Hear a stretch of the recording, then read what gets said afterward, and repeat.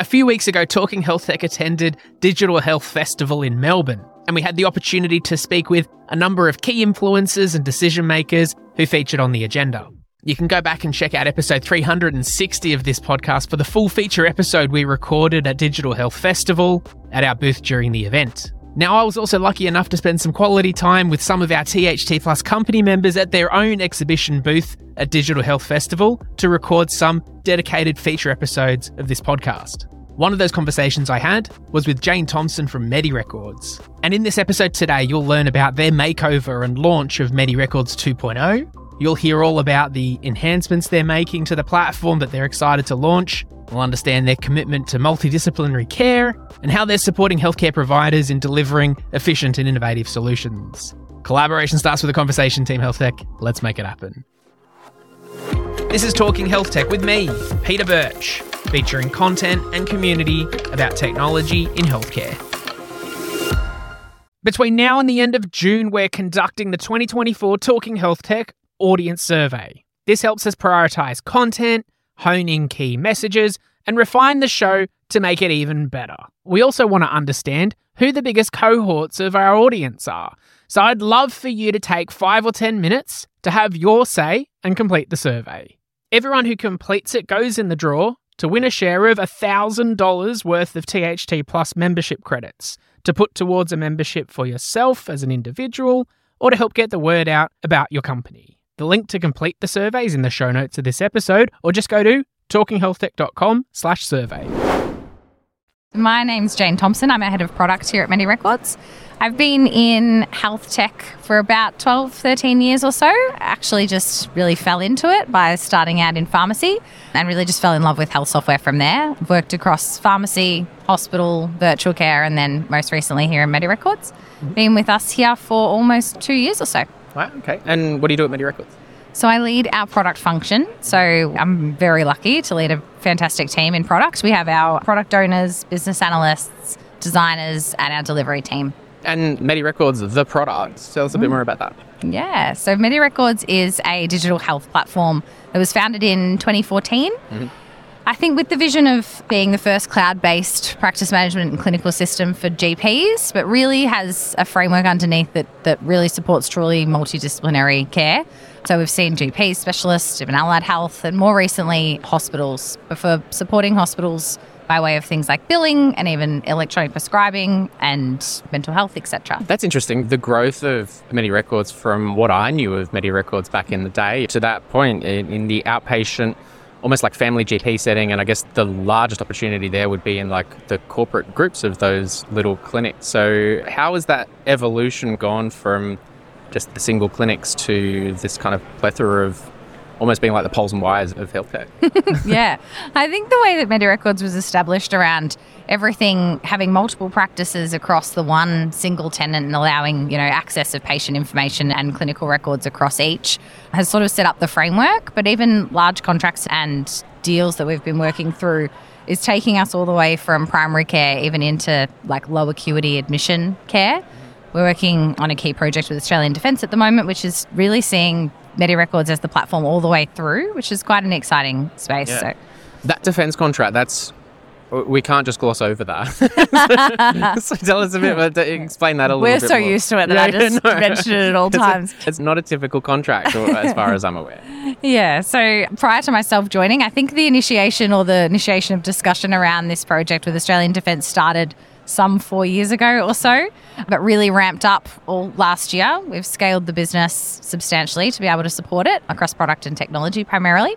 What the solution is it's the health knowledge management solution for ADF. It's a consortium of vendors. The first phase is ourselves who are performing primary care, inpatient care, very much like a low acuity inpatient solution. So complex care is often handled via transfers out of facilities, as an example.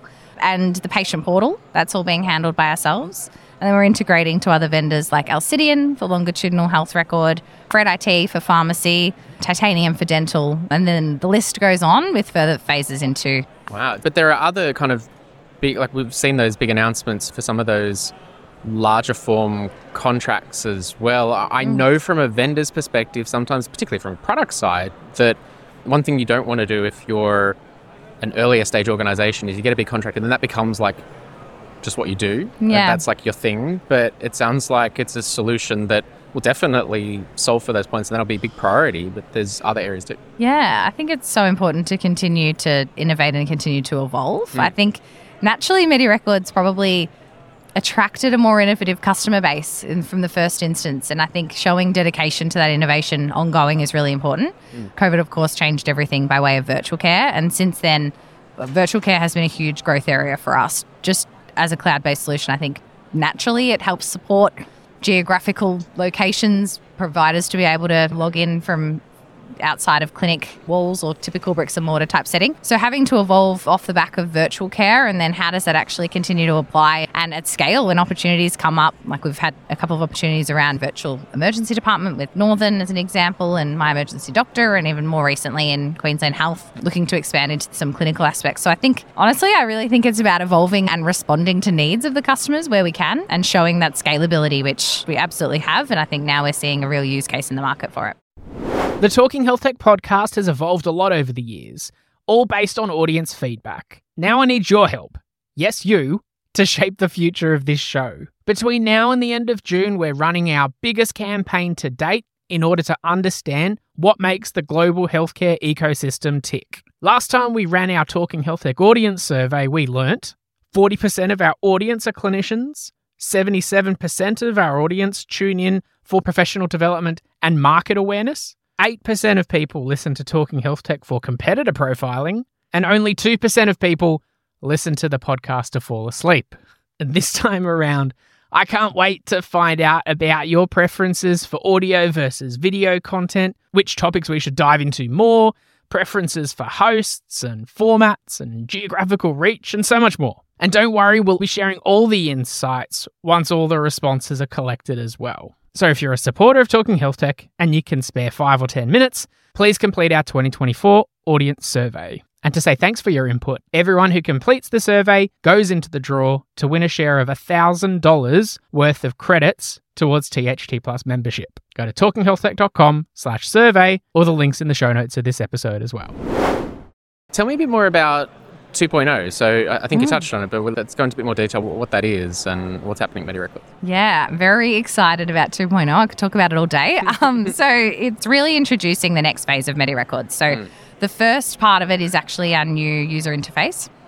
So MediRecords, this is really about a new, fresh look and feel, and I hope our customers see it as a dedication to ongoing customer experience and user experience. Yep. It's got a much more simplified palette, but more importantly, we're looking at utilising every single pixel on the screen. So there's no dead space anymore, more information for optimization and that sort of thing. So really hoping, but at the same time, we've kept muscle memory and kept enough familiarization within the product that there's no major changes or change management. I'm really hoping our customers respond really well to it. Because I know when I use like a cloud thing, you wake up the next morning, you're so used to like clicking this thing up here and you're like, wait, it's not there anymore. And then it's like those little things jar you. Like if you're not prepared for it, you're kind of like, oh, I know. It takes you by. And then it creates all these emotions. It's such a funny thing, like that kind of project. So you must be thinking about this a lot. All the time. So it's really important to keep, we talk of sort of primary actions and the actions that we're hoping people navigate around the system, making sure that they're really prominent, really obvious, and we're not changing things that are really core to a workflow, because that's like social media apps are a classic, right? You log into your phone and all of a sudden you're like, oh, how do I get to that again? And you're outraged and offended for a minute and you're over it in 2 days. But it's true. And so it's really important to keep core workflows the same where it makes sense, optimizing them where possible. Like we've looked at streamlining, been really conscious of things like click count and how do we make something that's 10 steps? Can we actually make it less steps? And really looking at that where possible, but keeping a core workflow and behavior and what we refer to as muscle memory, so where you expect things to be, are still there. Yeah. And creating familiarization in the app's really important as well. Every screen should look and feel at least harmonious and you know where to go. You know, top right is where you create new, for an example. Yeah. But there's all the things that come along with it too, like all the screenshots in the knowledge base. Now I'm in my head, I'm just like, wow, that's like a lot of getting things ready, because you want, on one hand, you want to be able to hold everyone's hand through the process, but MediRecords, I think, is probably at a size now that you literally can't be on the phone to every single new customer and take them through step by step. But how do you deal with that? Like you say, in a scalable way, that by definition, the product is super scalable. You need the support to be able to scale as well. Oh, I know. And it's really challenging. I'm sure the customer support and customer success teams have hated me at times. But we've essentially been working through this phase. The new UI has been in the works for probably almost 9 months, I'd say, on and off. Like when we started circulating the designs, talking through the changes, even internally, what do we need to make sure that we're covering?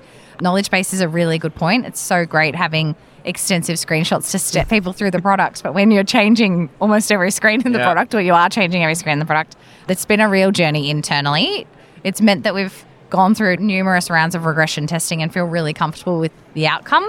And yeah, it's been a real journey to update all documentation, all references. Our initial go live will be with a pilot site of 7 customers where they'll have the opportunity to use the new, give us feedback, make sure just to check with all the workflows that we've run through, making sure that in the real world it's all active and working as we expect. And that's due to kick off at the end of this week, actually. Yeah, right. Yeah. And I imagine then, because one thing for particularly in the outpatient care side, clinic owners looking at practice management systems, a lot would be thinking, well, I need to move to the cloud. It's not a matter of if I move to the cloud. I need to make this transition. MediRecords has been in market for, like you say, nearly 10 years now. So, got some good runs on the board in terms of feedback and experience. So it's probably a good time for someone to come on with the refresh look and feel to get in and use it. Yeah. And we've had a number of customer sessions where we've had 80 plus attendees. We've done these lunch and learns where our training team have run you through, these are the changes, this is what it looks like today, this is what it will look like. And the feedback has been overwhelmingly positive. I was expecting a little bit of apprehension because change can be scary, but the feedback has been really positive. I think it's a response to how clean and neat it is. We've got increased accessibility, and the UI is absolutely an improvement for the better. That's not a dig at the current. I think it was incredibly forward thinking back in 2014, 2015. But I'm surprised that our customers particularly have, responded really positively to it. Good time. And so then looking ahead, and so you've got a few plates spinning because you've got new customers. Are there any other big things that you're working on right now that you're excited to see the outcomes from?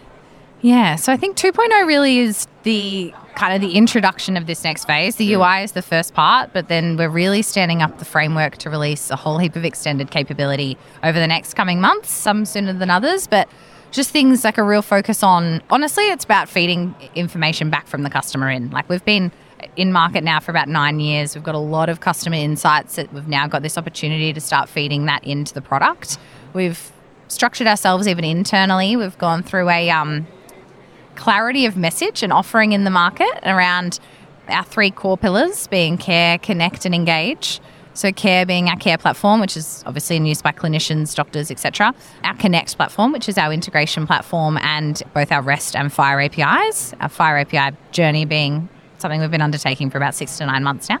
And our Engage platform, which is currently our mobile app, but is something that we're porting to a web-based portal, which will have a whole heap of extended functionality around bi-directional communication back to the care platform. So even just creating that clarity internally first and then that messaging in market to get a really clear message of this is the kind of healthcare problems and these are the kinds of solutions we can provide out to the healthcare ecosystem, basically. Yeah, no, good one. Jayne, appreciate you making the time to have a chat. Thank you so much for having me. Hey, thanks for sticking around to the end of this episode. If you made it this far, you're the perfect person that I want to hear from. Our THT Plus audience survey is now open until the end of June, and I personally read every submission. In fact, if you leave a comment in the survey that you heard this promotion in a podcast episode, I promise I'll reply directly to you by email with a personal note of thanks, and I'll even buy you a coffee next time I see you in person. It's pretty easy. Just go to talkinghealthtech.com/survey and have your say. For more content and community about technology and healthcare, visit talkinghealthtech.com.